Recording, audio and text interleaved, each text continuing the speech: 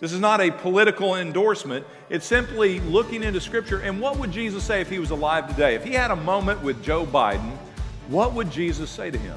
Thanks for tuning in to the Putnam City Baptist Church podcast.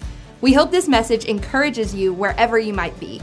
If you'd like to learn more about PCBC, visit us online at pcbc.tv. Now, here's Pastor Bill. Good morning. Good to see you out. I really thought I was going to be preaching to an empty auditorium. Rumor had it that nobody was going to set their clocks back this year because they didn't want to give another hour to 2020. And I'm just grateful that you chose to cooperate. That's a very good thing. Tonight we'll be gathering back at 5 p.m. It'll be our first time since COVID to come back together on a Sunday night. It'll be at 5 p.m. For those of you who are worshiping with us online, we want to encourage you to participate as well. It's called Come Together, with us now being in 3 venues and about half of our church having to stay at home and still shelter at home. We don't get to always be together. So the first Sunday of every month, starting tonight, we will have Come Together Sunday Night Church, and we will celebrate each Sunday night we gather by taking the Lord's Supper. We used to do that on Sunday mornings, but we now, being split over 3 services, want to do that together as one family in this room, and so we will do that tonight at 5 p.m. If you're worshiping online and you can't make it to the campus, we would encourage you today to start preparing for tonight. Join us online by going to pcbc.tv, and you can click on Watch Live. Have your elements there, whatever you want to represent the body and the blood of Christ, and we will do that as the body of Christ together. Well, we're getting back to our series on what would Jesus say. I almost had to change my sermon late last night because I felt like I needed to have a Jesus conversation with some Big 12 refs after a debacle yesterday on the reffing part, but I'll leave that for Jesus to fix the incompetencies of Big 12 refs. Instead, we're going to look at Joe Biden today. What would Jesus say to Joe Biden, our former vice president, who is running for the President of the United States? And we will make our choice, if you haven't already registered your vote, this next Tuesday.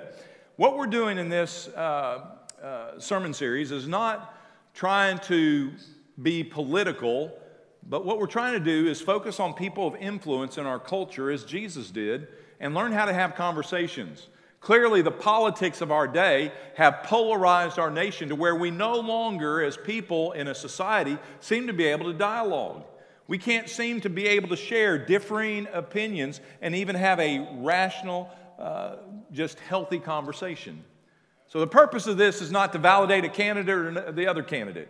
Well, as we've looked at other conversations in Scripture, Jesus always looked into the heart of a person.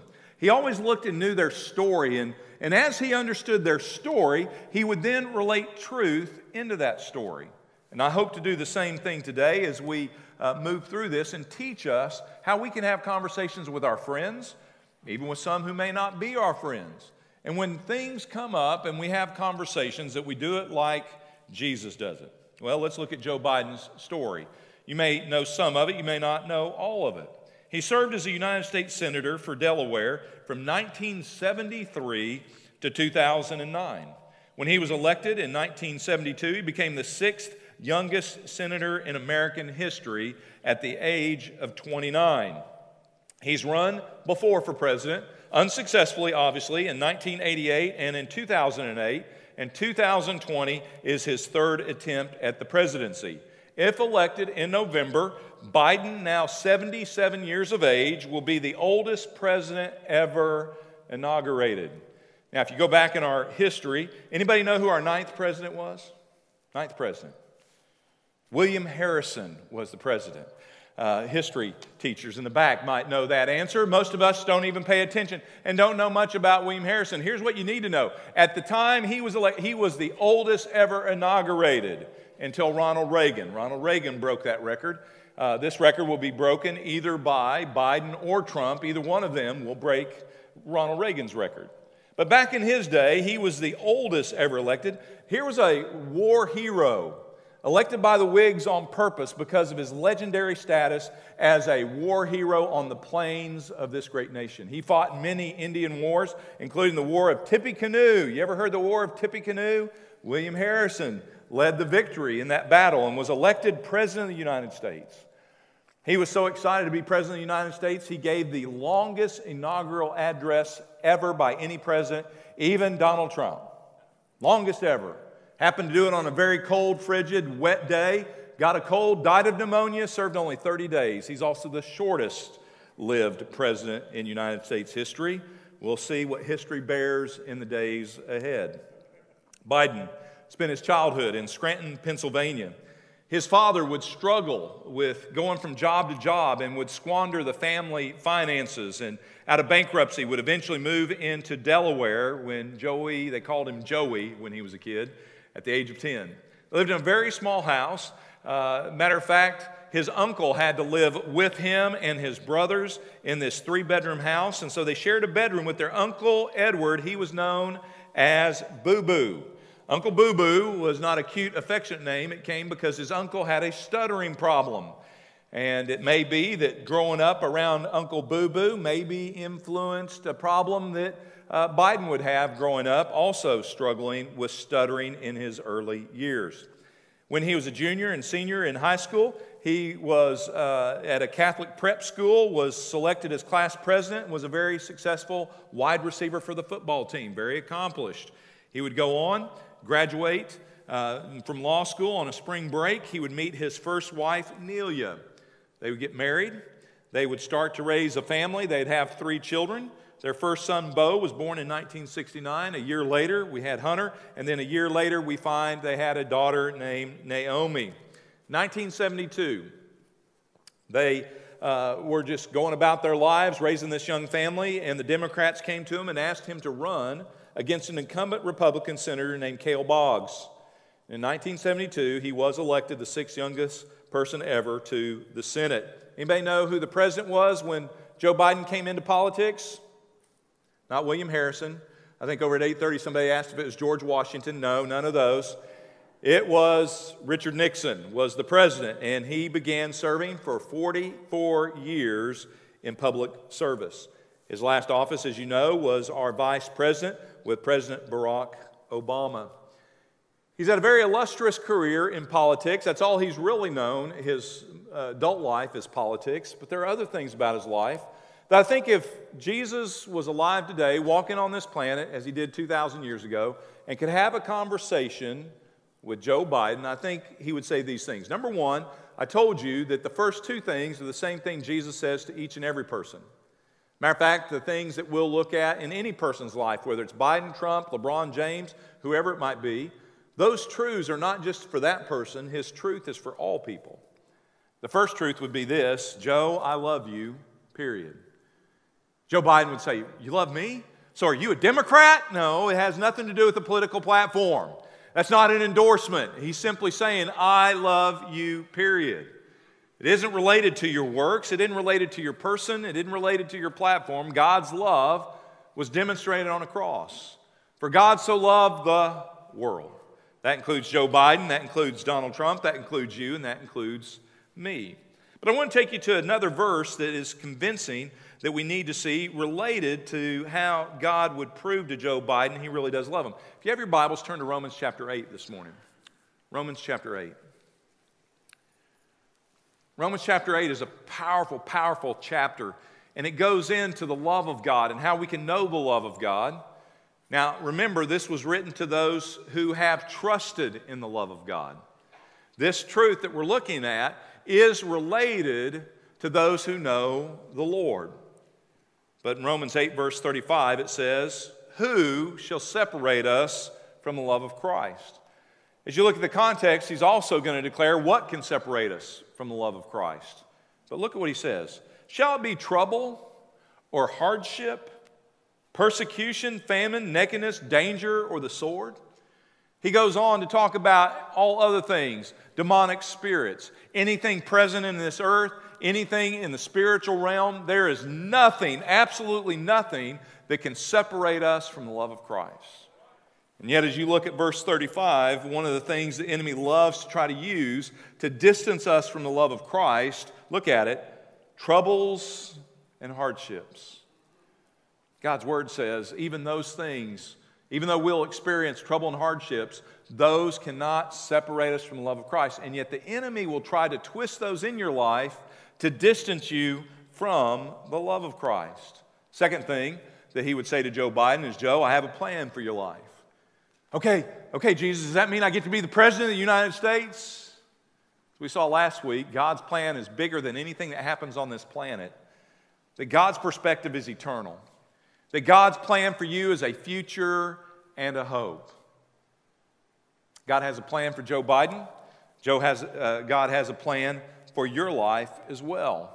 And yet, as we live our life, we encounter different hardships, different struggles, different challenges, and it tempts us to fall into a trap. God must not have a plan for me. God must not love me. As I said earlier, as a child, Biden had a debilitating stutter. He grew up and was mocked continually through his entire childhood. His classmates called him Dash. The reason they called him Dash is because his speaking was like Morse code. Dash, dash, dash, star, dash, star. So they called him Dash. Other cruel classmates called him Bye-Bye.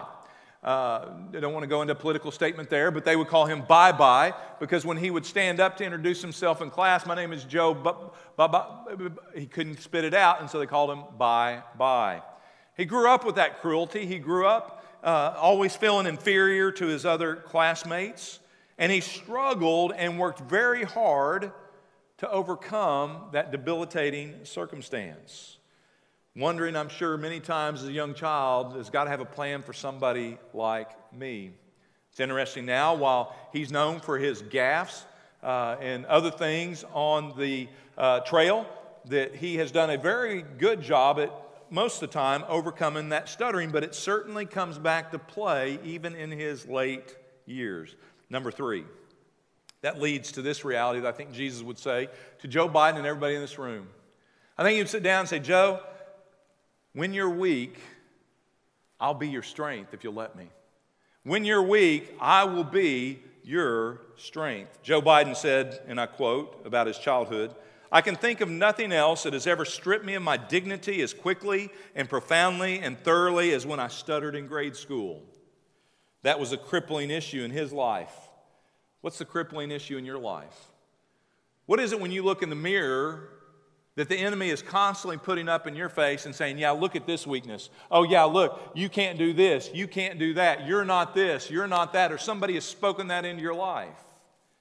We all have those challenges. He shared that when he was growing up, his mother would tell him, Joey, don't let this define you. Remember, you are who you are. You are defined by your courage and your loyalty.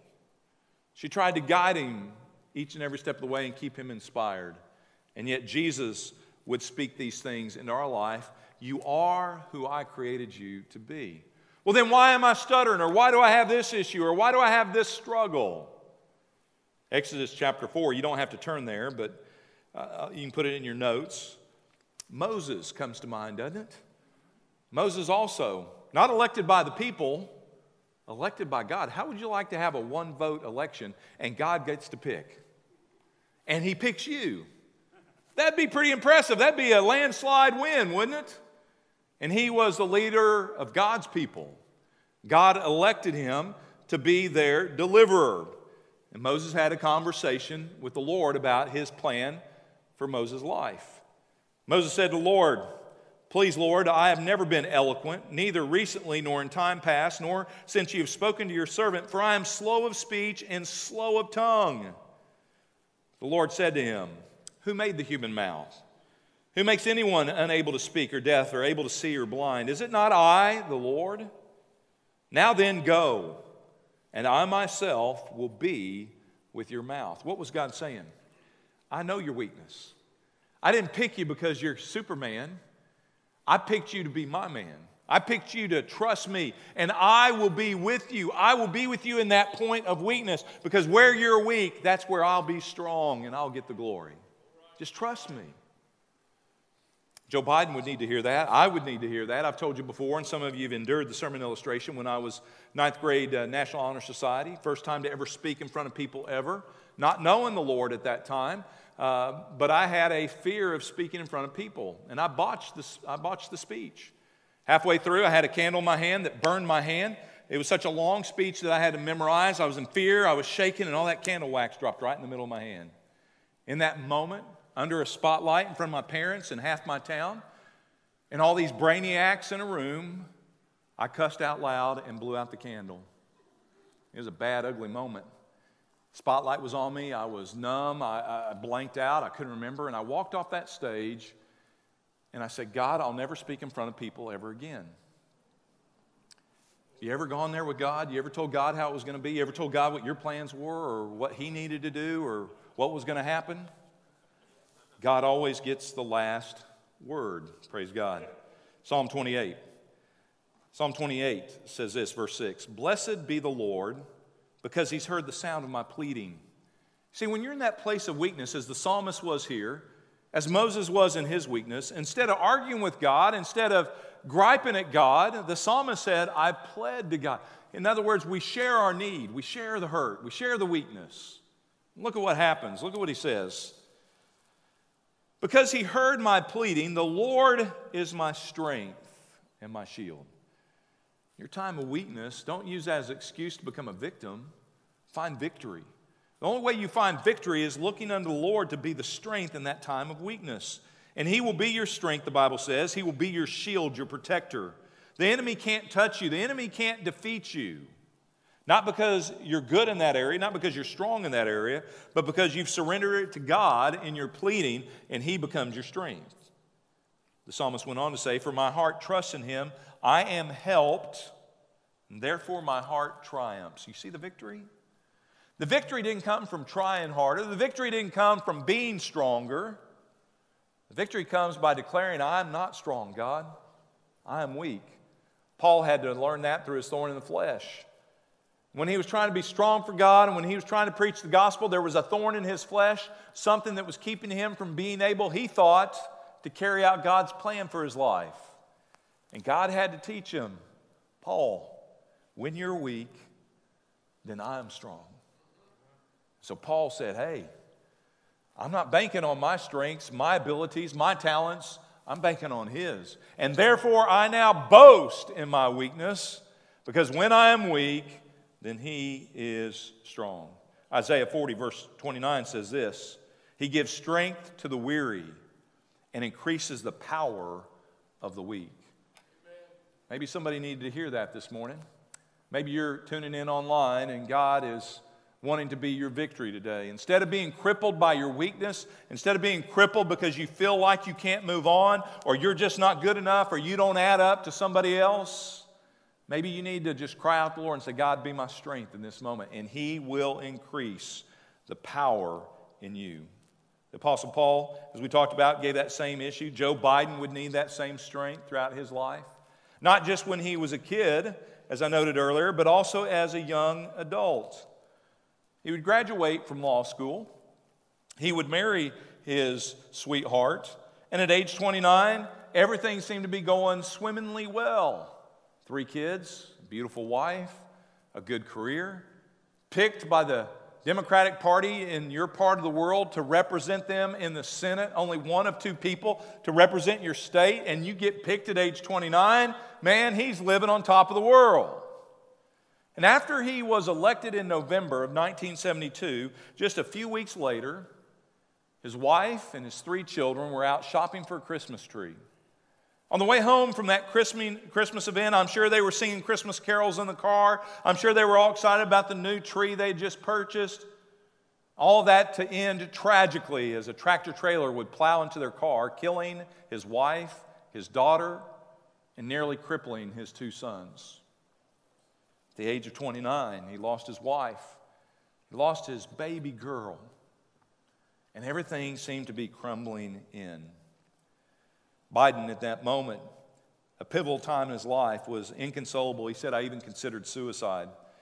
He said, I began to understand how despair led people to just cash it in, how suicide wasn't just an option, but seemed like a rational option at the time. I felt God had played a horrible trick on me, and I was angry. He would talk about how in that moment, growing up in a Catholic home, he would abandon the faith and turn his back on God. It was a dark time in his life. He would meet another lady, his current wife, who you've seen on the news with him, his second wife, and God would use her as an instrument in his life to bring back some hope and bring back some encouragement and point him back to his Catholic faith. But years later, in 2015, his first child, his firstborn, his son, Beau Biden, a decorated war veteran, a young man, a DA, a prosperous career, all of a sudden dies of brain cancer. Again, it would be very easy if you're a Joe Biden to say, God, why me? I mean, wasn't enough that I lost my wife and my daughter, and now I got to lose another child? Why? Why me? Why, Lord? I think if Jesus was sitting across the table having a cup of coffee with Joe Biden, here's what he'd say. He'd say, Joe, know this. Bad things happen to good people. There's some people that need to hear that this morning because Satan has corrupted your theology, the way you look at God and the way you understand Him, because every person in this room have bad things that happen in their life. Now, Scripture is very clear. Some of the reason this bad theology comes along is it tacks back to some correct theology. When we do bad things, Scripture says bad things will happen. If I step outside of God's design, if I live life how I want to live it, the Bible says you can reap according to your flesh. You do it. You make a bad choice. You make a bad call. You will have bad things happen. That's what sin does. It destroys. But not all bad things are because we've done bad things. Bad things also happen to good people. Let me prove it to you. Matthew chapter 5, verse 45. So that you may be sons of your Father who's in heaven, for He makes His sun rise on the evil and on the good. He sends rain on the just and the unjust. In Oklahoma, tornadoes hit the homes of righteous people and unrighteous people. Ice storms. See, there's some people that were practicing some bad theology this past week. Oh, why does my neighbor get power and we've been out for 5 days?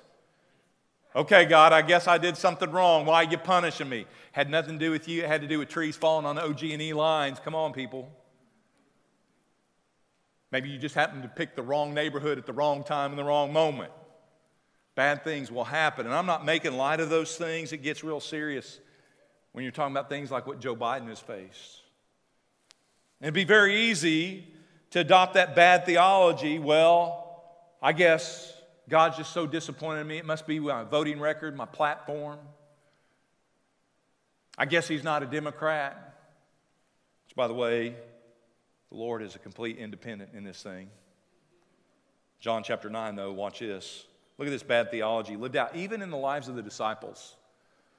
Even in the lives of the very disciples who sat at the feet of Jesus, they embraced this bad theology.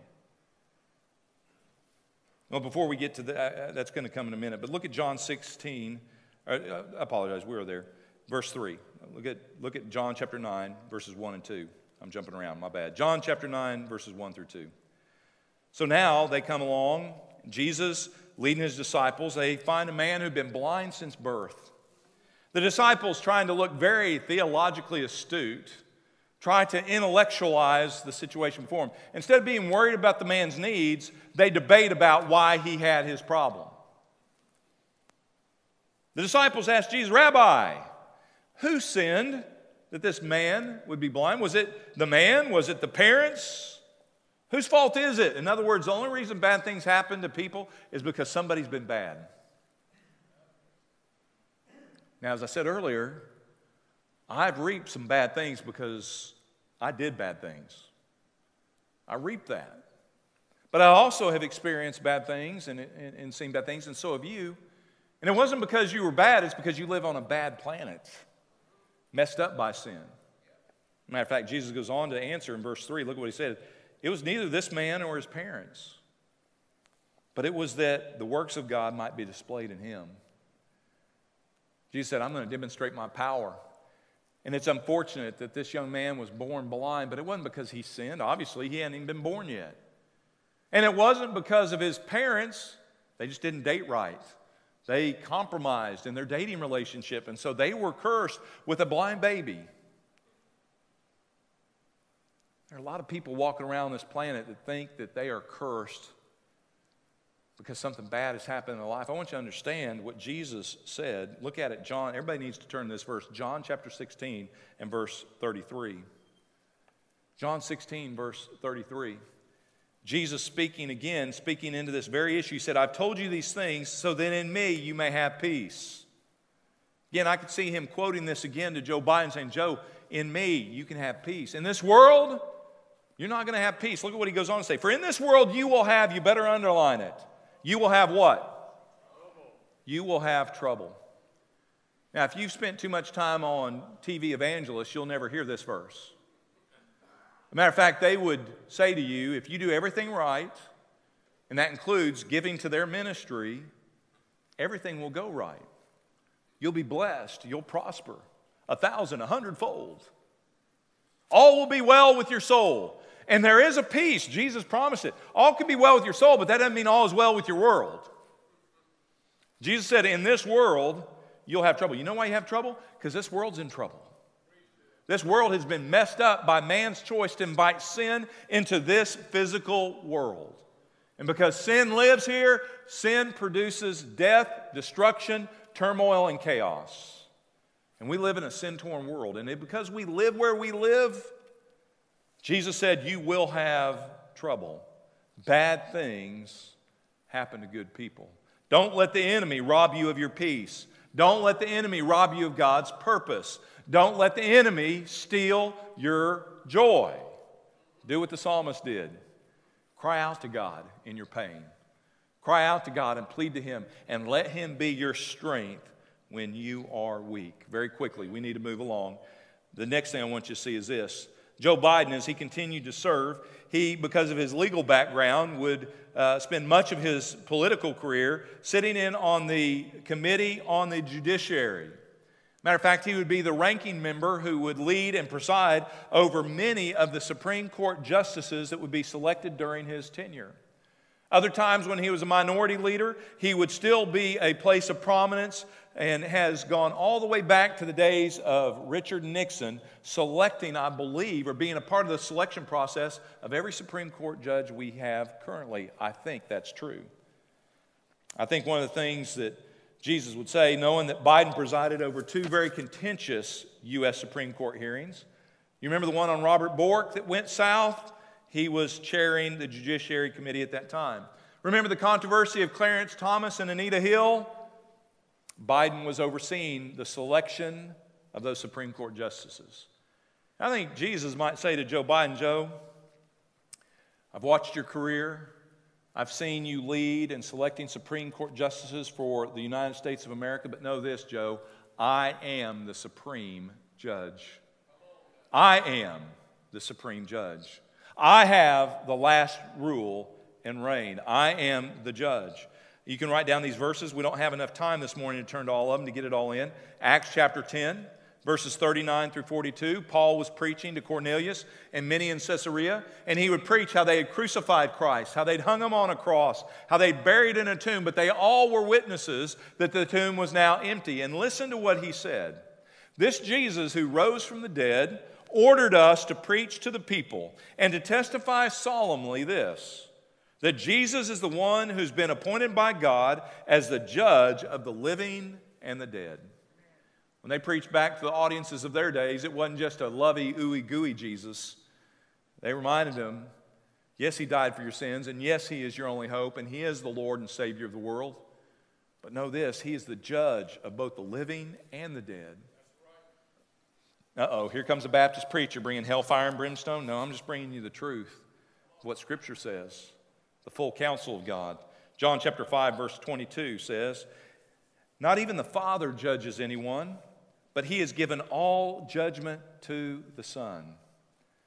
Early in my Christianity, I always saw God the Father being the judge. He was the old man. He was the one with the beard. He was the one sitting on the big high chair. And the good news was Jesus was my advocate. He was my defender. And we were in this holy courtroom, and man, I was guilty, but man, Jesus was going to get me off. That's how I was just kind of pictured the courtroom of God. Scripture here says, no, He's not only my defender, but He's also the judge of the living and the dead. All judgment has been given to the Son. Listen to this, Psalm 89, verse 14. Speaking of the throne where He judges from, says this, righteousness and justice are the foundation of that throne. At that throne we find mercy and truth that goes before Him. You see, the Bible says we will all appear before the judge of the living and the dead. Now, there's two courtrooms. And based on your heart, based on the reality of your life, you either go to courtroom A, courtroom B. In courtroom A, it's known as the white throne judgment. It's spoken of even in Acts. Mainly you read about it in Revelation. But Acts 17, verse 30, listen to this. As they were preaching the gospel to the world at their time, they said, "So having overlooked the times of ignorance, God is now proclaiming to mankind that all people everywhere are to repent. Because he has set a day." Why do we need to repent of our sin? Why do we need to turn from going in our own sin, our own rebellion, away from God? Why do we need to turn? That's what repentance is. And why do we need to come back to God and say, "God, I'm a sinner. God, I've sinned against you. You're the way, the truth, and life. I repent. I need you." Why? The Bible says this: because he has set a day on which he will judge the world in righteousness through a man, Jesus. There is a day where justice will be served. It's amazing to me how that's the popular political term of the day. We just want justice. We need social justice. We need justice in the streets. We need justice for this and justice for that. I want you to know there's a day coming, justice will be served. For those who don't repent, for those who say, "I don't need a Savior, I got a religion. I don't need a Savior, I'm just living it up." Whatever the excuse, those without repentance, courtroom A. As they appear in courtroom A, he will have to judge them on their life. And they will have to declare guilty before a holy God. And he'll say, "Depart from me, I never knew you.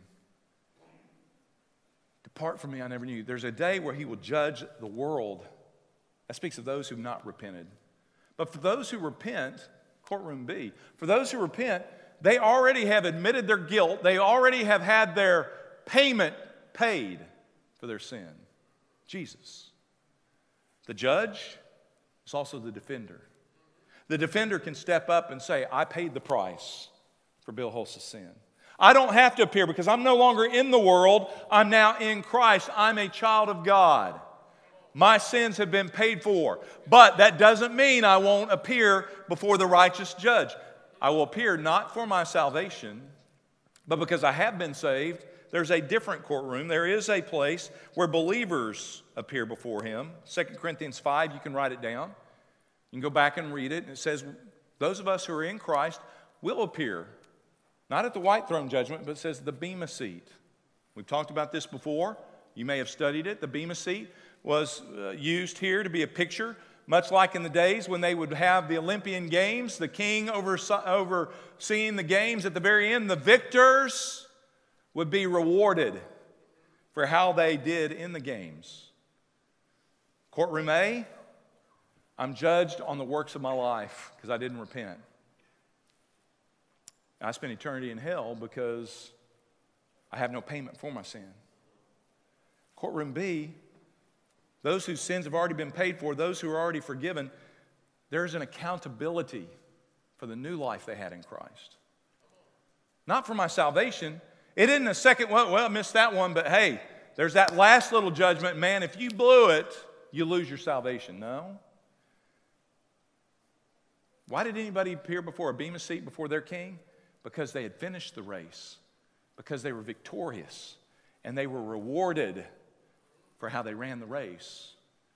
2 Corinthians, it says, for believers, you may miss courtroom A, but don't forget, there is a day of responsibility and accountability where you will appear before him and he will reward you for what you did, good or bad, in the new life you had in Christ. If I did things trying to earn God's love, that's going to burn up. That doesn't get rewarded. If I failed to do what God called me to do, there's some accountability for that, but it isn't punishment in hell. It's just a sad moment of saying, God, I wasn't faithful. I wasn't obedient. And there will be a holy accountability. But know this, he is the judge of the living and the dead. There's one last thing, you got to see it. Here's the quote on the screen, and we'll close with this. Joe Biden messed up the Declaration of Independence, and you probably have seen this over and over again. It's been a famous meme and GIFs and all the other stuff. His gaffes, here we go. We hold these truths to be self-evident. All men and women are created by the thing. Now, in context, I'm sure he was trying to say, you know what it says. But in context, let's go back to the context. All men and women are created by the what? Jesus would say, hey, Joe, I'm more than a thing. I am the creator. Let me show it to you very quickly in Scripture. Colossians 1:16. The Bible says, for by him, Jesus, all things were created. While we declare that in the Declaration of Independence, and we would say, all men and women are created by Almighty God, we understand from Scripture, He created all things. Isn't that interesting? There's the word things. That can get you hung up in a speech. Both in heaven and on earth, the visible and invisible.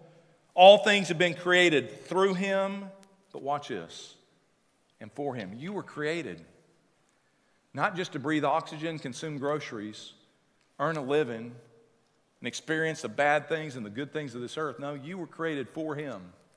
I say it again in Revelation 4:11, worthy are you, Lord. Worthy are you, Lord, our Creator. The one, watch this, stay with me.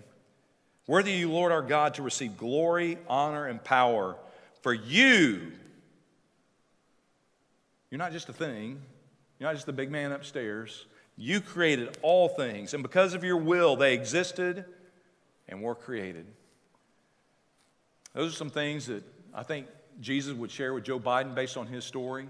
But you know, Joe Biden's story relates to everybody's story. It may be a little bit different. The chapters may be uniquely his. But God would speak those same things to you. Do you know the one who created all things? And do you know why God created you for all things? Let's pray about it with every head bowed and every eye closed. There's some people disappointed. Man, I really thought he was going to tear up old Joe Biden, get after him on some of his political platform. I don't see Jesus ever doing that in Scripture. I do see him speaking truth. I do see him speaking to the realities and the issues of life. I do see him not ignoring the bad choices a person makes, but offering that person a future and a hope. And God offers that to you as well. And He offers that to you who are viewing and worshiping online this morning. God has a plan for you. God loves you.